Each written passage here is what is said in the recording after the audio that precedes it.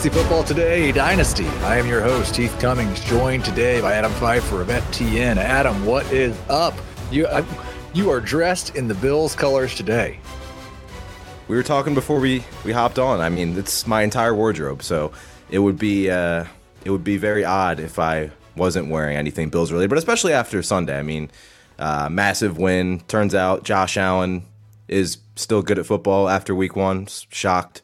But yeah, I mean, I have to wear Bills pretty much 6 days out of the week. But no, I'm happy to be here. Thanks for having me.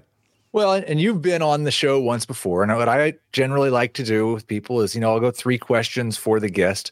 We've already done that with you, so today we're going to do 3 questions about the Buffalo Bills and Dynasty, so you dressed the part. We'll also have some deep waiver wire ads. We will go over risers and fallers, and we've got big news to discuss. Jonathan Taylor may be coming back. Cooper Kupp may be coming back. Jameson Williams may be coming back. Dallas Goedert may be mattering to the Eagles offense. All kinds of exciting things happening in the fantasy football world. Let's get started, though, with 3 questions about the Bills and Dynasty. I do think a really interesting team because obviously Josh Allen is either QB1 or QB2 or QB3 in Dynasty. Stephon Diggs, a little bit old, but a clear top 2 or 3 guy for contenders right now and still a top 12 guy for everybody else. And then a lot of question marks. James Cook, we'll start with him. Love the usage outside of the red zone so far this year. Looks like we might actually have a running back for the Bills catch 50 passes. He's still young, wildly efficient. How high is too high to rank James Cook in Dynasty? Yeah, it's really tough because we just saw, and as a massive Bills fan, I've also been a huge fan of Devin Singletary's. He is not as talented as James Cook, but we did see them, use Singletary in a similar 16 to 18 touch role. And then once he had his rookie contract up, they moved on. So I don't think that's out of the range of possibilities. But at the same time, James Cook is more explosive. He's better in the passing game. And we've seen that, with obviously the Bills. After that week 1 game, it was Josh, you have to start taking the layups. And that was the key for me in the offseason was, will Ken Dorsey design more layups for Josh Allen? Then defense has to start, moving up, and then you can take the deep shots. And that's what we've seen the last 3 weeks, where the Raiders game, it was all check downs. A lot of that, again, was the Washington game. And then last week, it was kind of okay, everything was working. But no, like you said, I mean, James Cook's target share has doubled this season. It was 6% last year. It's hovering around 12% this season. Last week was interesting, too, because he finally got the short yardage touchdown. Going into that game, I believe he had played 3 snaps from inside the 5. Mm-hmm. Latavius Murray and Damian Harris going into last week had combined for 12.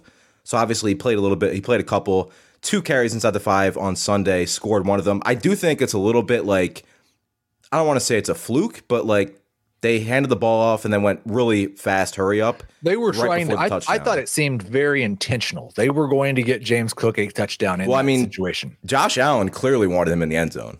Yeah, Josh Allen pushed him from behind to get in, if he even got in.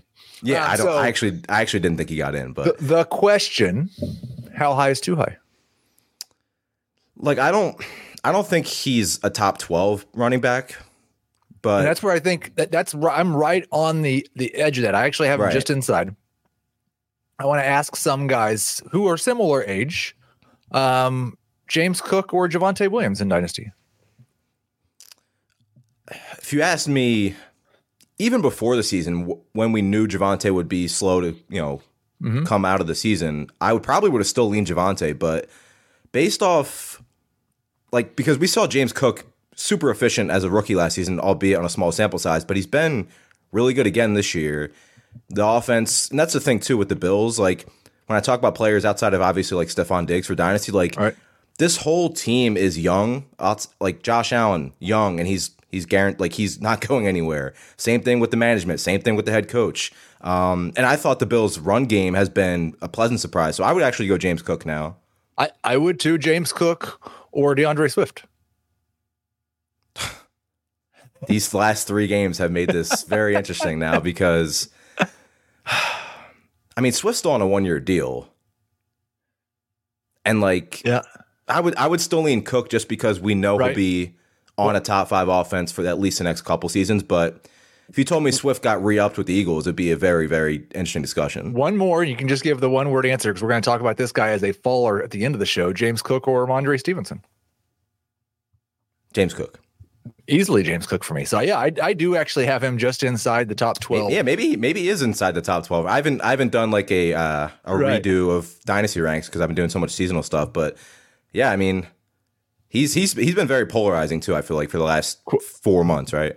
Question number 2: will Gabe Davis ever be anything more than what he has been? And I want to. Like, I'm not putting Gabe Davis down when I say that. I think he is a fantastic guy to have in your lineup as a number 3 wide receiver or a flex. He might score you 15 or 20 fantasy points that week.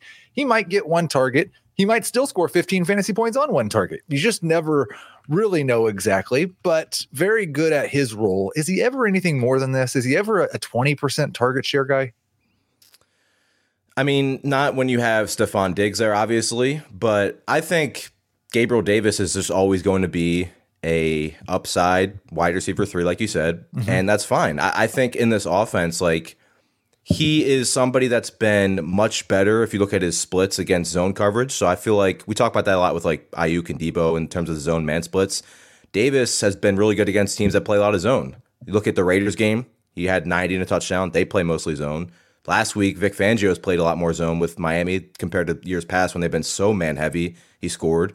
Like, you're hoping he scores on 6, maybe 7 targets for his ceiling.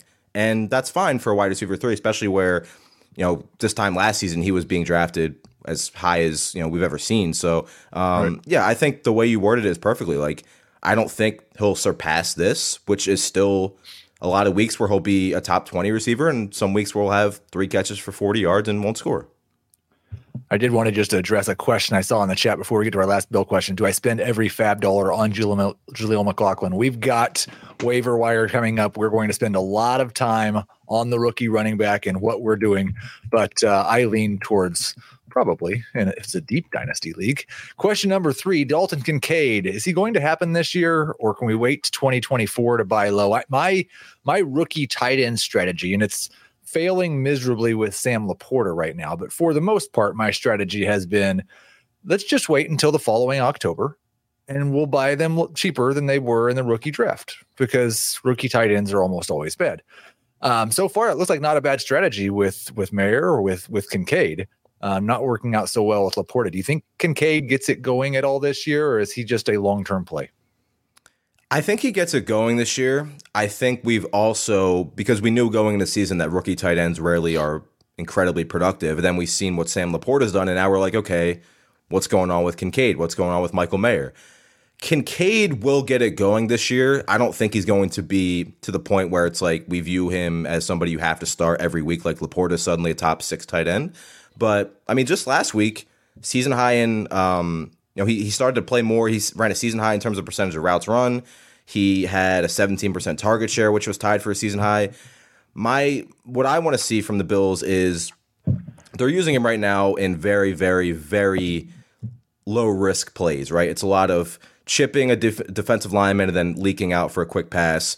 They're not using him as the essentially the slot wide receiver that we've heard, which rarely happens, I feel like.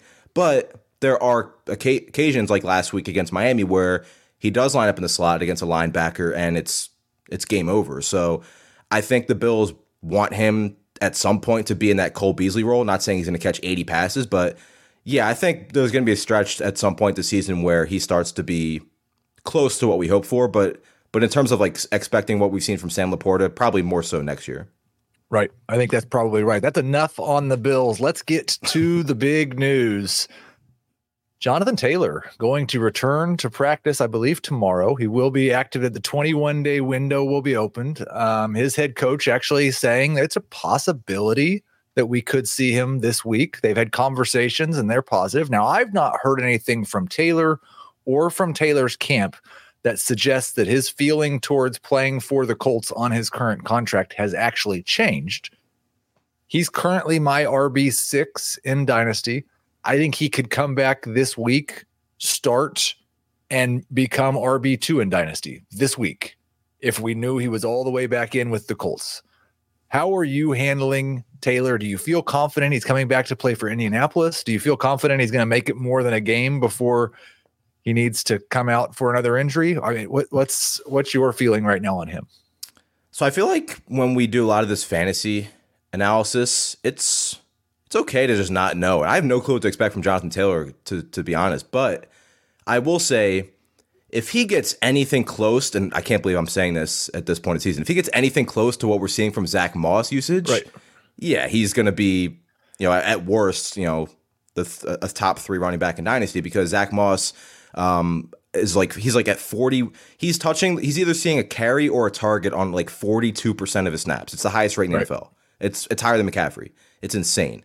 And then you add the fact that Shane Steichen and Anthony Richardson look fantastic, and the offense looks like it's going to be better than league average at this point with what we've seen from Richardson. He's been unbelievable.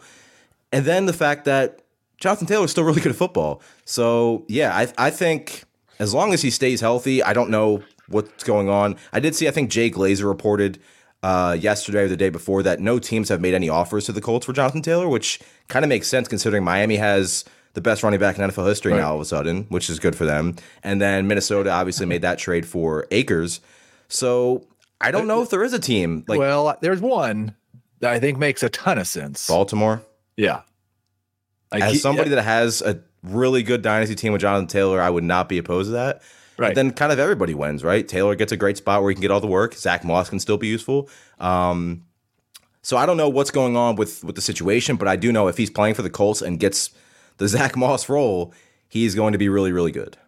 I would feel more comfortable with Taylor almost anywhere next week than in Indianapolis, just because, and some of this is speculation on my part. Some of it the NFL is speculating on. They sent a letter to the Players Association saying, stop advising running backs to not play through injuries. It's a violation of our agreement.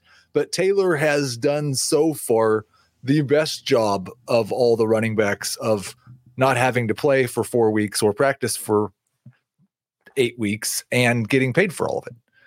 And so I do have concern that and he's not going to trade him, he's not going to play through anything. That's really my only concern. I would love to see him back. I think honestly, if he's happy in Indianapolis, they might be the favorites to win that division.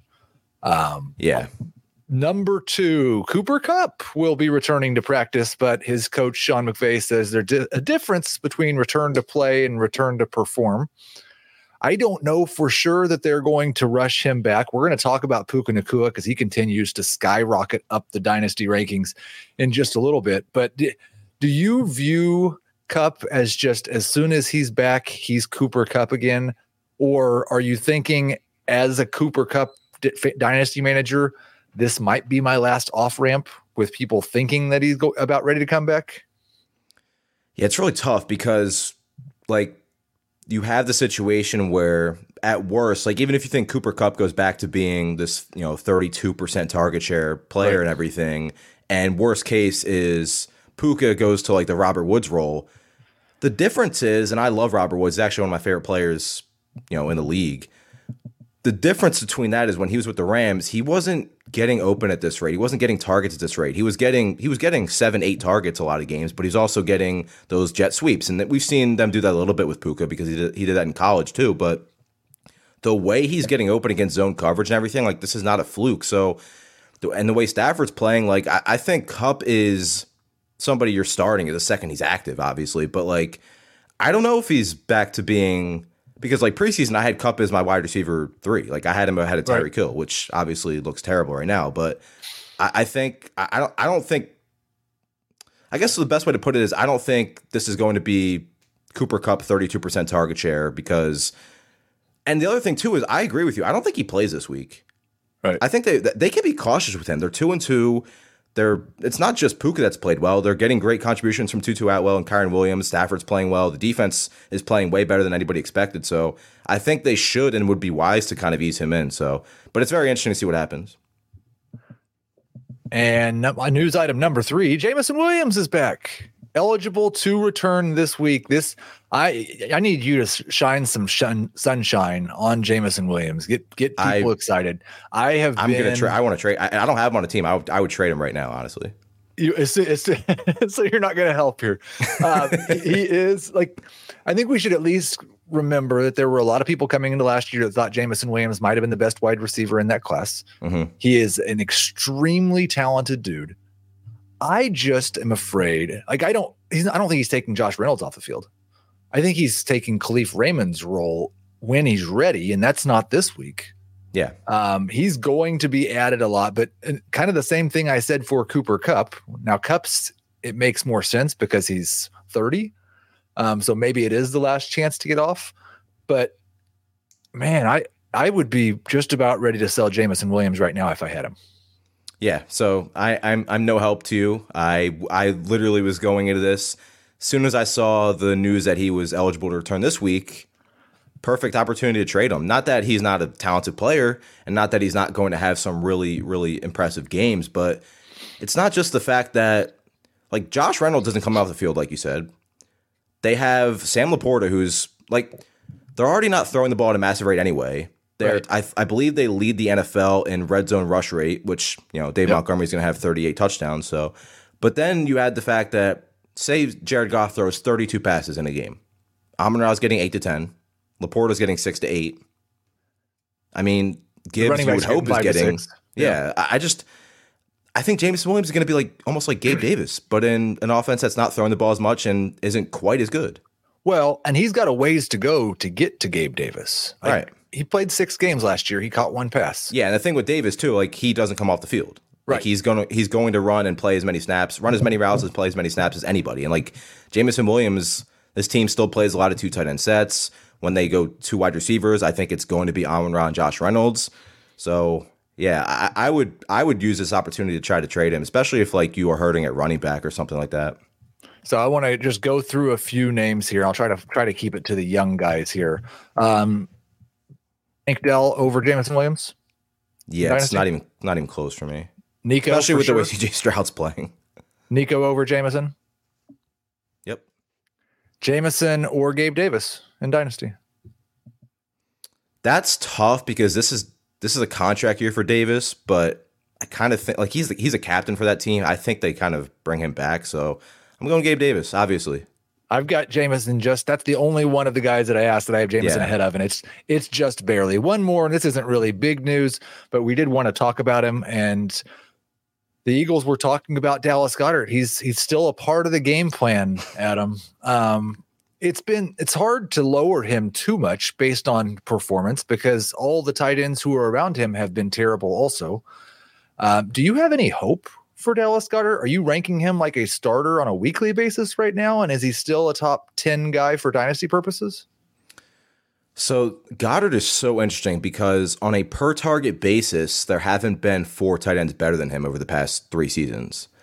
The problem is right now, he's still running routes like all the time. Yep.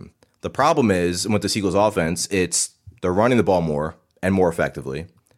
They're 5th, I believe. They're like 63% red zone rush rate, which is top 5 in the NFL. We know when they get inside the 5, it's either going to Swift or they get even closer. We know what they're doing. And then it's this RPO scheme offense still, which when they run the RPOs, it's going to A.J. Brown if they're throwing the ball because that's how these plays are set up.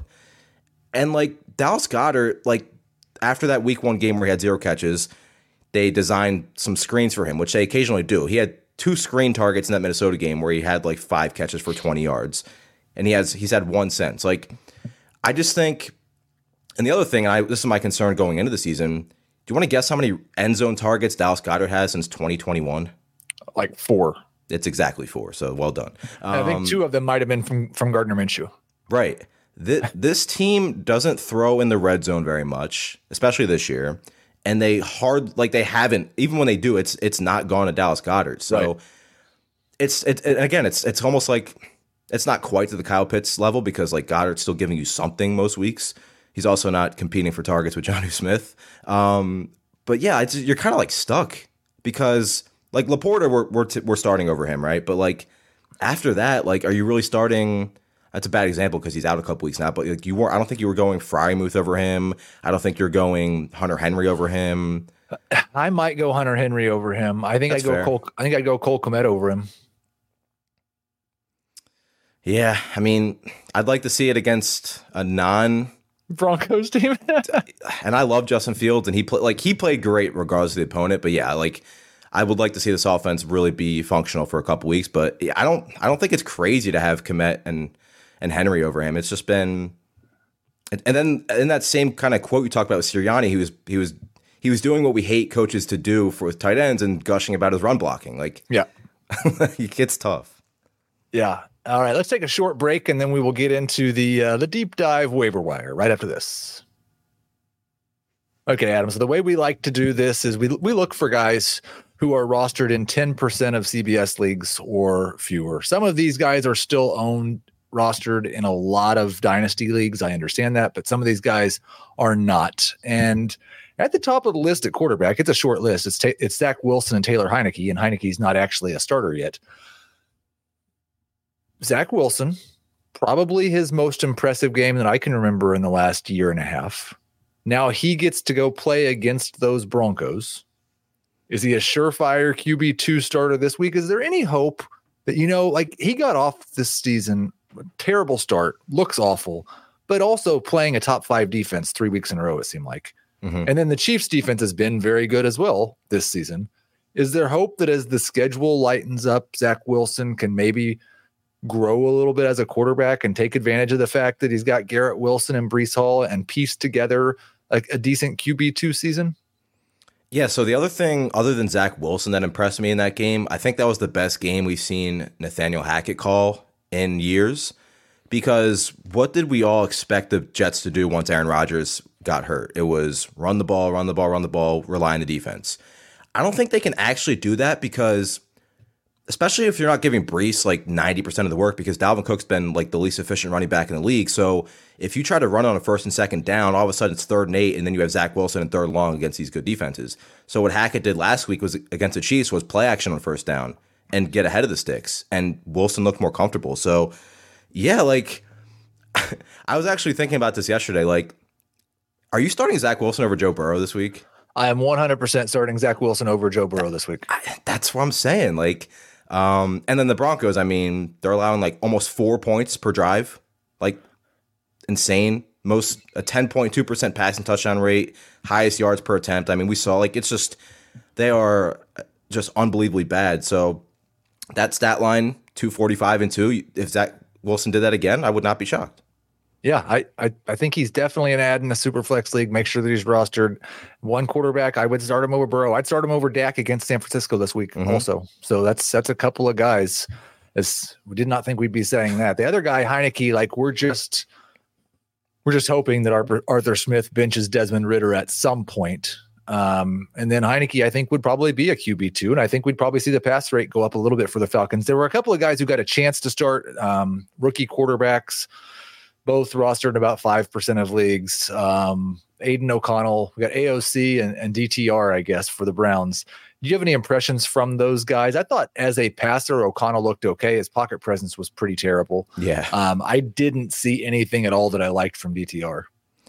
Yeah, O'Connell had this weird thing where he just didn't target Devontae Adams till the second half, which in your first career start seems really suboptimal to not throw to one of the 3 best wide receivers in the world. But then he started to get it going in the second half. I actually didn't see much of the Cleveland-Baltimore game. Right.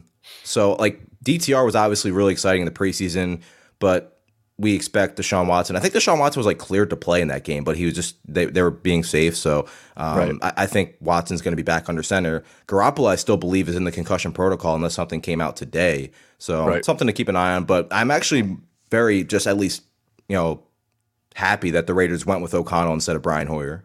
Yes, that was nice. And I think if I had to stash one of these guys, it would probably be O'Connell, just because it seems more likely that Jimmy G will go down with an injury this year than Deshaun Watson. It's probably delayed this long enough. Jaleel McLaughlin, 3% rostered, 10 yards per carry last week. It was the Bears.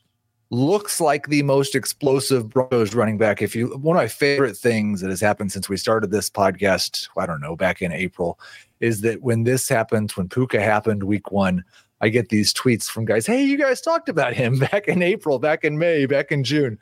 And we did definitely talk about this guy as kind of Sean Payton's pet project. How do you see this Broncos running back room kind of moving forward? And somebody asked, in a deep dynasty league, which I think you would expect that McLaughlin was rostered in most of those, but not all, certainly, is he worth a full 100% of the fab? It's got to be pretty close in a deep dynasty league. And like, it's not like he went from healthy scratch, zero snaps to playing when Javonte went out. They had a design toss play, I think it was week 3 in the red zone. It was for him. Right. And he scored. He's shown a lot of burst. And like when Javonte went out, Samaje Perine, I believe, is still playing most of the 2-minute work. But like, I've seen kind of conflicting stuff with Javonte. He might miss 1 to 2 weeks. He might still be able to play this week, but still, like, he's clearly somebody that needs to be added in dynasty leagues, whether Javonte plays or not. And then you add the fact that he could be out 1 to 2 weeks. Yeah, I mean, the offense has looked obviously much improved. The only thing I worry about is, like, will this defense be able to not, give up 40 points, and will he be able to get 15 carries in a given game if he starts? Because I still think they trust Samaje Perine in the 2-minute drill, which he was playing a lot last week. But yeah, I think he's pretty close to somebody that you have to kind of just go for in a deep dynasty league if you're, hurting at running back. The other running back I had on the list, and it's somebody I've had a lot of tweets, relatively considering, about Keaton Mitchell. He's on the IR for the Ravens. Obviously, they've got the J.K. Dobbins situation. They're trying to piecemeal it together with Gus Edwards and Justice Hill and Melvin Gordon. And Mitchell, kind of like McLaughlin, he's got some burst ability if he can get all the way back to what he was. Is this somebody you're interested in kind of rostering and stashing? A little bit. I think the usage from the Ravens running backs last week, Justice Hill was limited coming off the turf toe, so Gus got a lot of the work. I just worry that, like, this team has been clearly, I don't know if they've been comfortable because they've just been so depleted at running back, but they've been perfectly fine giving these veterans, Kenyon Drake, Melvin Gordon, maybe work. But they also probably know what they have in every running back on that team except for Keaton Mitchell. So from just that point of view, it's definitely worth a speculative add. The other thing, too, with the Ravens, this has not been the offense we expected in the offseason. They lead the NFL in neutral script rush rate. They're ahead of Atlanta. They're running the ball 53% of the time in neutral game scripts. So It's not like it's okay. Even I thought when Dobbins went out, they would just go, okay, we're going to this pass-heavy offense that they kind of alluded to. But they've also been missing wide receivers, too. So, but yeah, I think he's worth a definite look. Have they had one game this season with their top 3 wide receivers and Mark Andrews healthy? Or did Beckham So miss week 1, Andrews was out. Week 2, they had Odell leave. He didn't play the second half. Okay. And then week 3, Odell didn't play, and then obviously Odell didn't play. And Bateman didn't play last week either. Yeah, so we've not really seen that pass offense with all of the weapons there. This team just every year, especially early in the year, they're missing like 8 key players every single year. I don't know how they do it. It is, they'd probably like to figure out how to stop doing it. At wide receiver, I got a couple of guys who are 5% rostered. Michael Wilson should be rostered in all dynasty leagues. He was just a rookie that was selected, but 5%. I mean, there are leagues that only have 2 or 3 rounds of rookie drafts. Maybe he didn't get picked. Do you think what I struggle with is Marquise Brown's going to be the clear number 1, and they're throwing the ball to their tight ends at a 25 to 30% clip. Even when Kyler comes back, can Wilson matter this year for fantasy with Brown as the number 1 and the tight ends getting this many targets? I think he can, because I think on that final drive on Sunday, I think Ertz had like 5 targets or something. Like, he was doing nothing until that last drive of the game in garbage time. His target rate, and I kind of been tracking this. Josh Dobbs, and I think he's had like 6 starts or something over the past couple of seasons, 5-6 starts. In those starts, he's targeting tight ends like 35% of the time. I think it went down obviously after last week, but they're not using Rondo Moore in a different way in this new offense. It's still a lot of short. He's still like bottom 5 in ADOT, and then he's getting a couple jet sweeps. So his role hasn't changed. So it's really like Michael Wilson as the 2, and Josh Dobbs is playing really good football. So like he obviously should have been drafted in every rookie draft, but like you mentioned, in case it's a more of a shallow rookie draft, make sure you go get him. But I think I think he should be the wide receiver 2 for this team the rest of the season. And I expect the targets to go down from these tight ends, especially with Dobbs playing the way he's been playing. And then any interest at all in Nick Westbrook? If Traylon Burks misses another game, Westbrook was involved. DeAndre Hopkins doesn't seem to be quite 100% That's the thing. Hopkins, he was limited again yesterday on Sunday. Right. And it's like, I can't take practice reports away from him or Henry because they aren't going to practice a lot this year.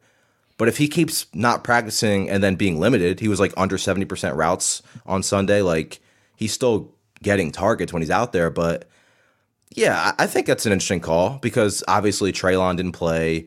But at the same time, too, like, this could be a team, too. I know they won yesterday, but like, I'm still not overly impressed with them. Like, what if they're 2-6 at some point? You know, they could be a team that trades some players. They're basically playing the Colts for the lead in the division this week. That entire division sitting at 2-2. Trevor Lawrence has got Buffalo, and the Colts and the Titans are playing. One of them's going to win and be 3-2 and be in first place. Probably sole possession of first place in that division. Yeah, I guess that's a good point. Like, Jacksonville's been off to a slow start, and then Houston and Indianapolis have been really, really impressive. So, and then Tennessee's obviously still 2-2 as well. But overall, I do like the call, especially because like Hopkins, he's not playing a lot in 3 wide sets or in 2 wide sets because he's been less than 100%. And then at tight end, and I was pretty interested actually in both of these guys, but Tyler Conklin, Durham Smythe. Smythe had the game where he was kind of injured and not a part of the offense, had 4 targets last week. But when Wilson got going against the Chiefs, it was a lot of Conklin. And he had some moments last year as kind of a high volume member of this pass offense. It wouldn't surprise me that much if Conklin was 2nd or 3rd in targets on a weekly basis behind Garrett Wilson. And he's just 7% rostered. Smythe just 2%. I think anytime you're desperate for a tight end stream, just choosing Smythe and hoping he catches one of Tua's touchdown passes makes sense. But Conklin, I think, could actually be a high-end tight end too the rest of the year. Yeah, and especially this week. I mean, both have really good matchups. Durham Smythe is really interesting because we had Jalen Waddle out in week 3, and I was like, okay, this is a good spot to maybe stream Durham Smythe. And then it was Julian Hill who was active for the first time. He ran all the routes, and then I was like, okay, well, Smythe's probably done. Last week, it goes back to Durham Smythe running most of the routes. So maybe they're kind of doing a week-to-week thing. But I'm definitely interested in Conklin. He looked good. He, like you mentioned last year, he had some weeks last year, and Garrett Wilson should get his 30% target share. But after that, it's really up for grabs. And again, when all else fails, just look for players against Denver at this point. Jasmine in the comments, Durham Smooth. And let's take a short break and then we'll get to the dynasty risers and fallers. Okay, before we get to risers and fallers, I think it's really, I'm sorry, I've got to put this up now. The smooth is loose. It's fantastic.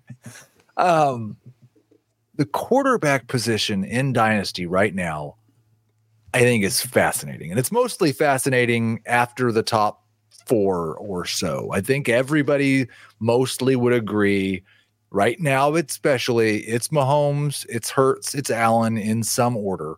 If you want to put it Allen, Mahomes, Hurts, or whatever, those 3 are the top 3 quarterbacks in fantasy. I feel like since he's the only guy in the top 6 who hasn't really struggled that much, Lamar's still my number 4 quarterback for dynasty purposes. Same. He was my 4 coming in. Then it gets really difficult. Because I really want to put Richardson 5. I really do. I have Richardson 5. Yeah. He is my number 5 quarterback. And so we're agreeing on the top 5. And I think like probably the next 2 for me are Herbert and Tua. Yep. With where we stand right now. So now obviously we haven't said Joe Burrow yet. And we haven't said Trevor Lawrence yet. And we haven't said Justin Fields, who was a top 5 dynasty quarterback for a lot of people just a month ago. The problem with the Bears is they're going to have 2 top 5 picks. Right. In the NFL draft. And then the guy, and you mentioned it, how well he's playing. Like how much longer does CJ Stroud have to do this before he's in this conversation? He's done it already. Like the other thing too is the Bobby Slowick offense. Obviously, he was the passing game coordinator in San Fran.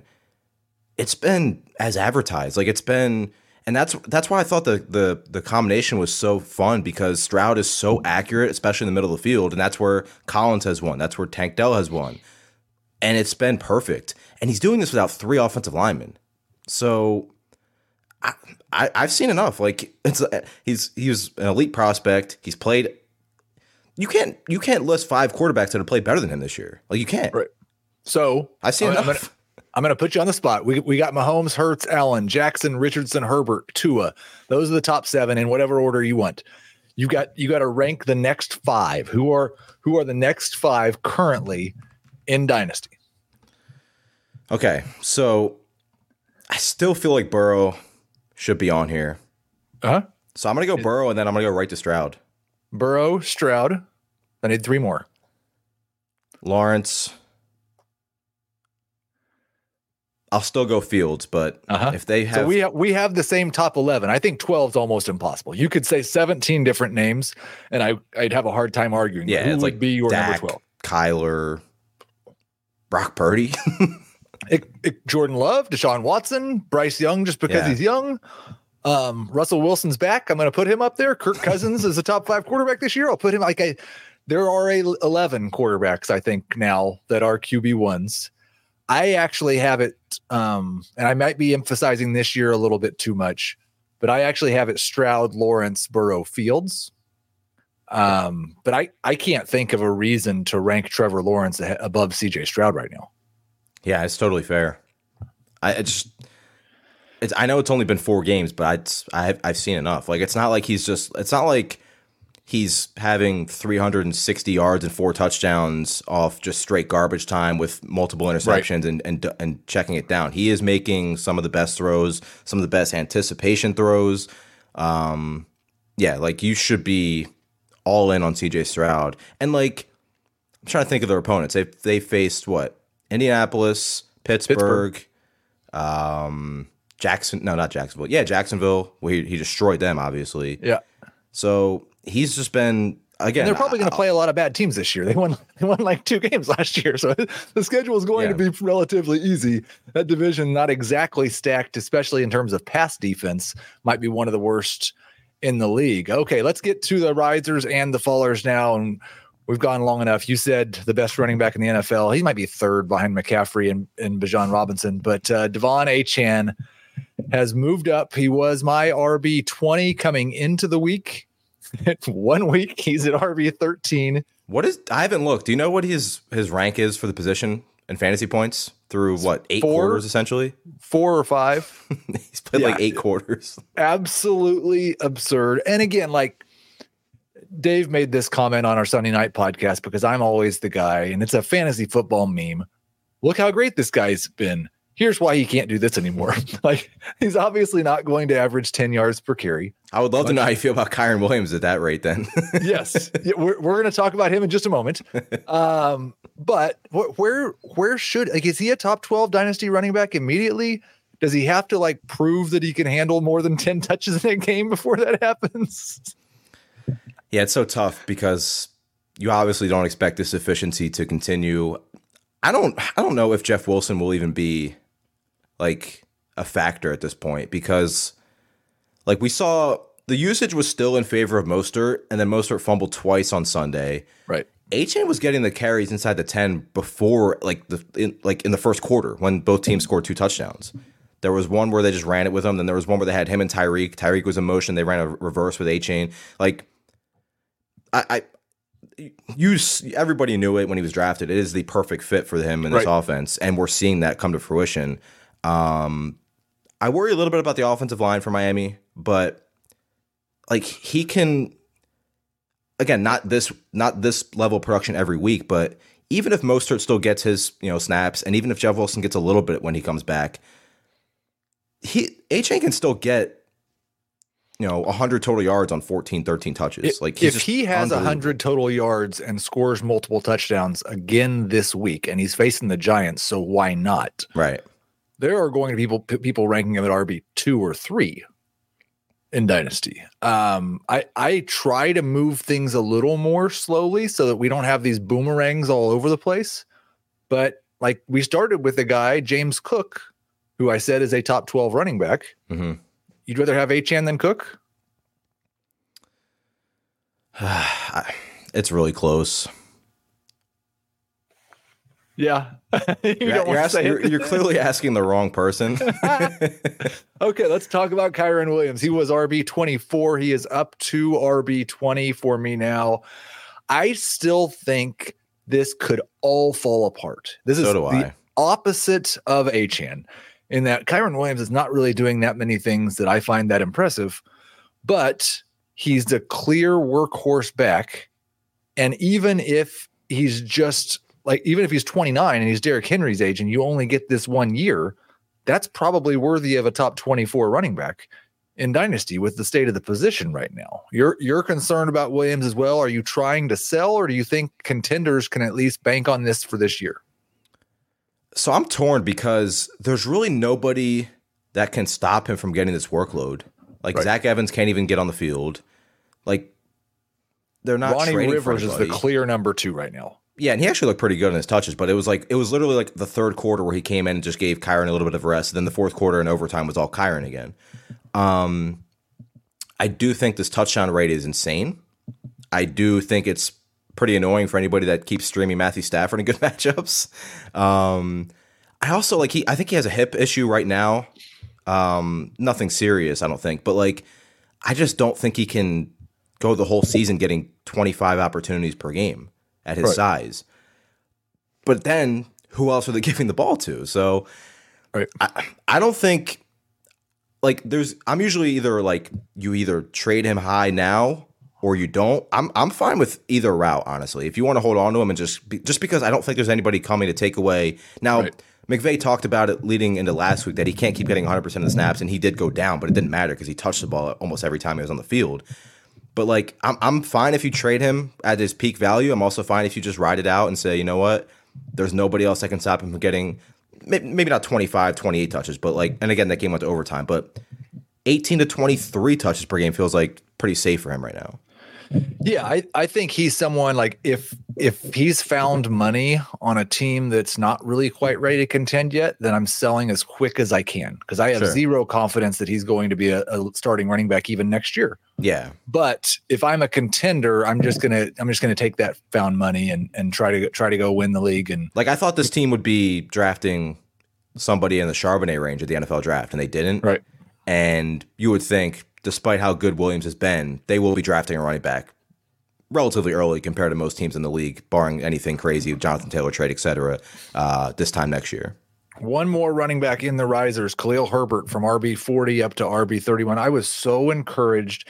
And it's what we'd seen for most of the season when the Bears were competitive. Herbert was playing most of the snaps, but we hadn't seen the Bears be competitive for an entire game. So I didn't know if that would continue to be the case. Herbert looked very good against a fantastic matchup. He's the clear lead back. They're going to have plenty of games where they're way behind, but I think they'll be more competitive than they have been early in the year. Herbert, do you think that he should be ahead of Kyren Williams? I think it's easy to make the argument he's a better rusher, but the situation's probably not quite as good right now, and I don't think either of them have a long-term future, right? Herbert's tough because for the most part, in games he's played without Dave Montgomery, dating back to the last couple of seasons, he's been awesome. And then obviously this year got off to a slow start. They had Donta Foreman active for the first 2 weeks. But yeah, last week, the Bears traditionally, when Montgomery was there, Montgomery would play first 2 drives, Herbert would come in for the third, and then they'd go back to Montgomery. They went away from that usage to start the season, but last week they went right back to that, and that's why Herbert played as much as he did, and Roschon didn't play as much. You do have to worry about what happens if the Bears are trailing in a game again. But it's not like Herbert came off the field for every third down, every 2-minute snap last week. So I was pretty encouraged as well. I do think he's a good player, but this wouldn't be a bad opportunity to trade high as well, just because there's going to be a lot of uncertainty with the Bears given what their record is right now going into next season. And they had a 28-7 lead at one point last week. I don't think they will have that again this year. 2 wide receivers moving up in the rankings, and I feel like one of these guys I might be too high on, one of these guys I might be too low on. I know one of them you're going to say I'm too low on. So Puka moved up from wide receiver 29 to wide receiver 18 for me. He is now the number 3 rookie wide receiver for me, behind only JSN and Addison. It still feels a little bit uncomfortable, but I just couldn't ignore another week, that monstrous performance. I think you've got to believe at this time, and then we'll see how bad it is when Cooper Kupp comes back. And then Nico Collins was my wide receiver 43. That was too low. He's now my wide receiver 35. I assume you think that's still too low. How high would you have Nico ranked? Do you think he could legitimately be a number 1 wide receiver? Yeah, so with Puka, I think it's interesting. Like, where would you rank? It's tough because the ages are massively different. But like, if Robert Woods was a rookie playing this way, he's in the Robert Woods role and then some. And like his production, it's like so ridiculously good that you can't even call it a fluke. It's kind of like Achane though. It's double the time, or not quite double because it's 3 out of 4 weeks, I guess. But like, it's just so outlandish that it's hard to know how serious to take it. Mm-hmm. I just think to be able to get open at this rate and get targets at this rate, it's legit. Right. For Collins, you said what, wide receiver 35? 35. I honestly think that feels about right. Would you rather have him or his teammate Tank Dell in Dynasty? I love Tank Dell as a prospect. I thought, yeah. And the other thing with Tank Dell too is everybody was like, "Oh, is he going to be able to win on the outside because he's small?" He's played like out wide like 73% of the time. Right. It's not been a problem. I would still, I think, rather slightly have Collins, but yeah, I think Collins belongs in like the, I don't know, like Jahan Dotson, Deontay Johnson type range. Okay. I like if you kept him at what 43, I definitely would have thought that was too low, but 35 feels perfectly fine. All right, I'll take it. He is currently between Marquise Brown and Calvin Ridley in my dynasty rankings, and Ridley is one of the fallers. We can go right there right now. Week 1 happened, and I tweeted, "Well, we don't have Week to 1 wonder is so if, dangerous for us. We don't have to wonder if Calvin Ridley's still Calvin Ridley. He's clearly still Calvin Ridley. Look at what he just did." And it's not been that at all anymore. Couple of bad drops, couple of injury scares, really struggling with press coverage, and he's been shadowed by a couple of elite corners and not. By the way, the Bills love to play press, so that'll be interesting this week. Right, not been able to get off the line of scrimmage. And really, I think 2 of his 3 touchdowns were just him standing in the back of the end zone, and the defense lost him, and Trevor found him. Yep. How are you feeling about Ridley? Is Christian Kirk this team's number 1 wide receiver again? It's tough because we've also seen no Zay Jones the last 2 weeks, and after week 1, and I myself included, the worry was Christian Kirk's not playing when they're in 2 wide sets. So we'll see if Zay Jones is back, what that does, but. Yeah, the other thing with Ridley, too, for Dynasty is we forget because he hasn't played in a while. He's like almost 30 years old. 28, yeah.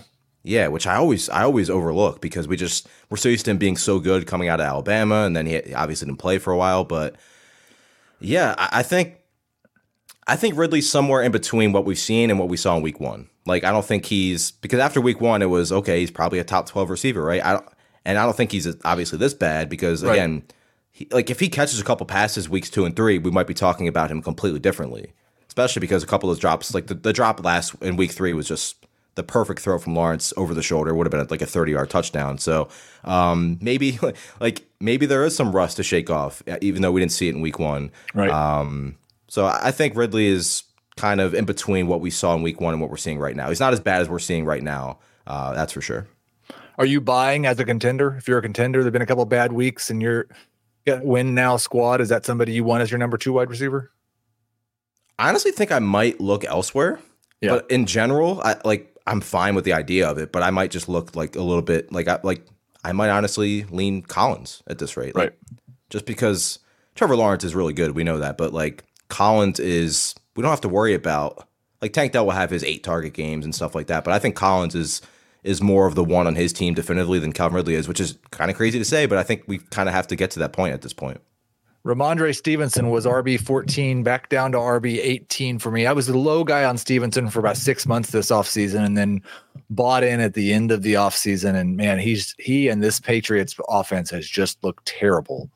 I kind of feel like now thinking about it, like I've got Ramondre 2 spots ahead of Kyron Williams. I'm not 100% sure that I'm happy with that. Where are you at on Ramondre? Are you willing to brush off this slow start? Are things going to get better? So I'm a little worried. The run game has been completely inefficient. The offensive line's been bad. Stevenson hasn't been like what saved Stevenson the first couple weeks was massive production, the 2-minute drill. Right. And he's still playing the 2-minute drill offense. Like the Zeke report was pretty much bogus on Sunday about him getting starters workload. But I just think Stevenson, like we thought this offense would be not anything, unbelievable, but way more efficient than it has been. He's had some tough matchups, right? Dallas, the Jets. So he's had some tough spots, but yeah, like I definitely think he should be a faller for sure. And we've got 2 more. Let's go with the wide receiver, T. Higgins. Don't know how long don't know how long he's going to be out. Don't know how many games he has left with Joe Burrow. Yeah. Don't know how many of those games Joe Burrow is going to be healthy. Higgins with the rib injury, he's fallen from wide receiver 12 to wide receiver 19. This sets up a nice would you rather in Dynasty, T. Higgins or Puka. It's so tough because it seems like it's inevitable that he won't be back with the Bengals at this point, which scares me. But like, how long does Stafford have left for the Rams? I think I would lean Puka. Yeah, and it sucks because it's hard. Yes, I love T so much, but between him maybe missing a few weeks with the rib, Burrow not being healthy, even when he's like, we don't know if Burrow's going to be healthy all year. Right. We don't know if the Bengals. What if the Bengals are 1-5? Well, that's what I just said this, like obviously tongue in cheek, but like if I'm the Bengals and I'm playing Madden, Burrow's going on the IR and I'm trading T. Higgins as soon as he's healthy. Yeah. And I'm going into next year with Burrow, Jamar Chase, and Marvin Harrison and just destroying everybody.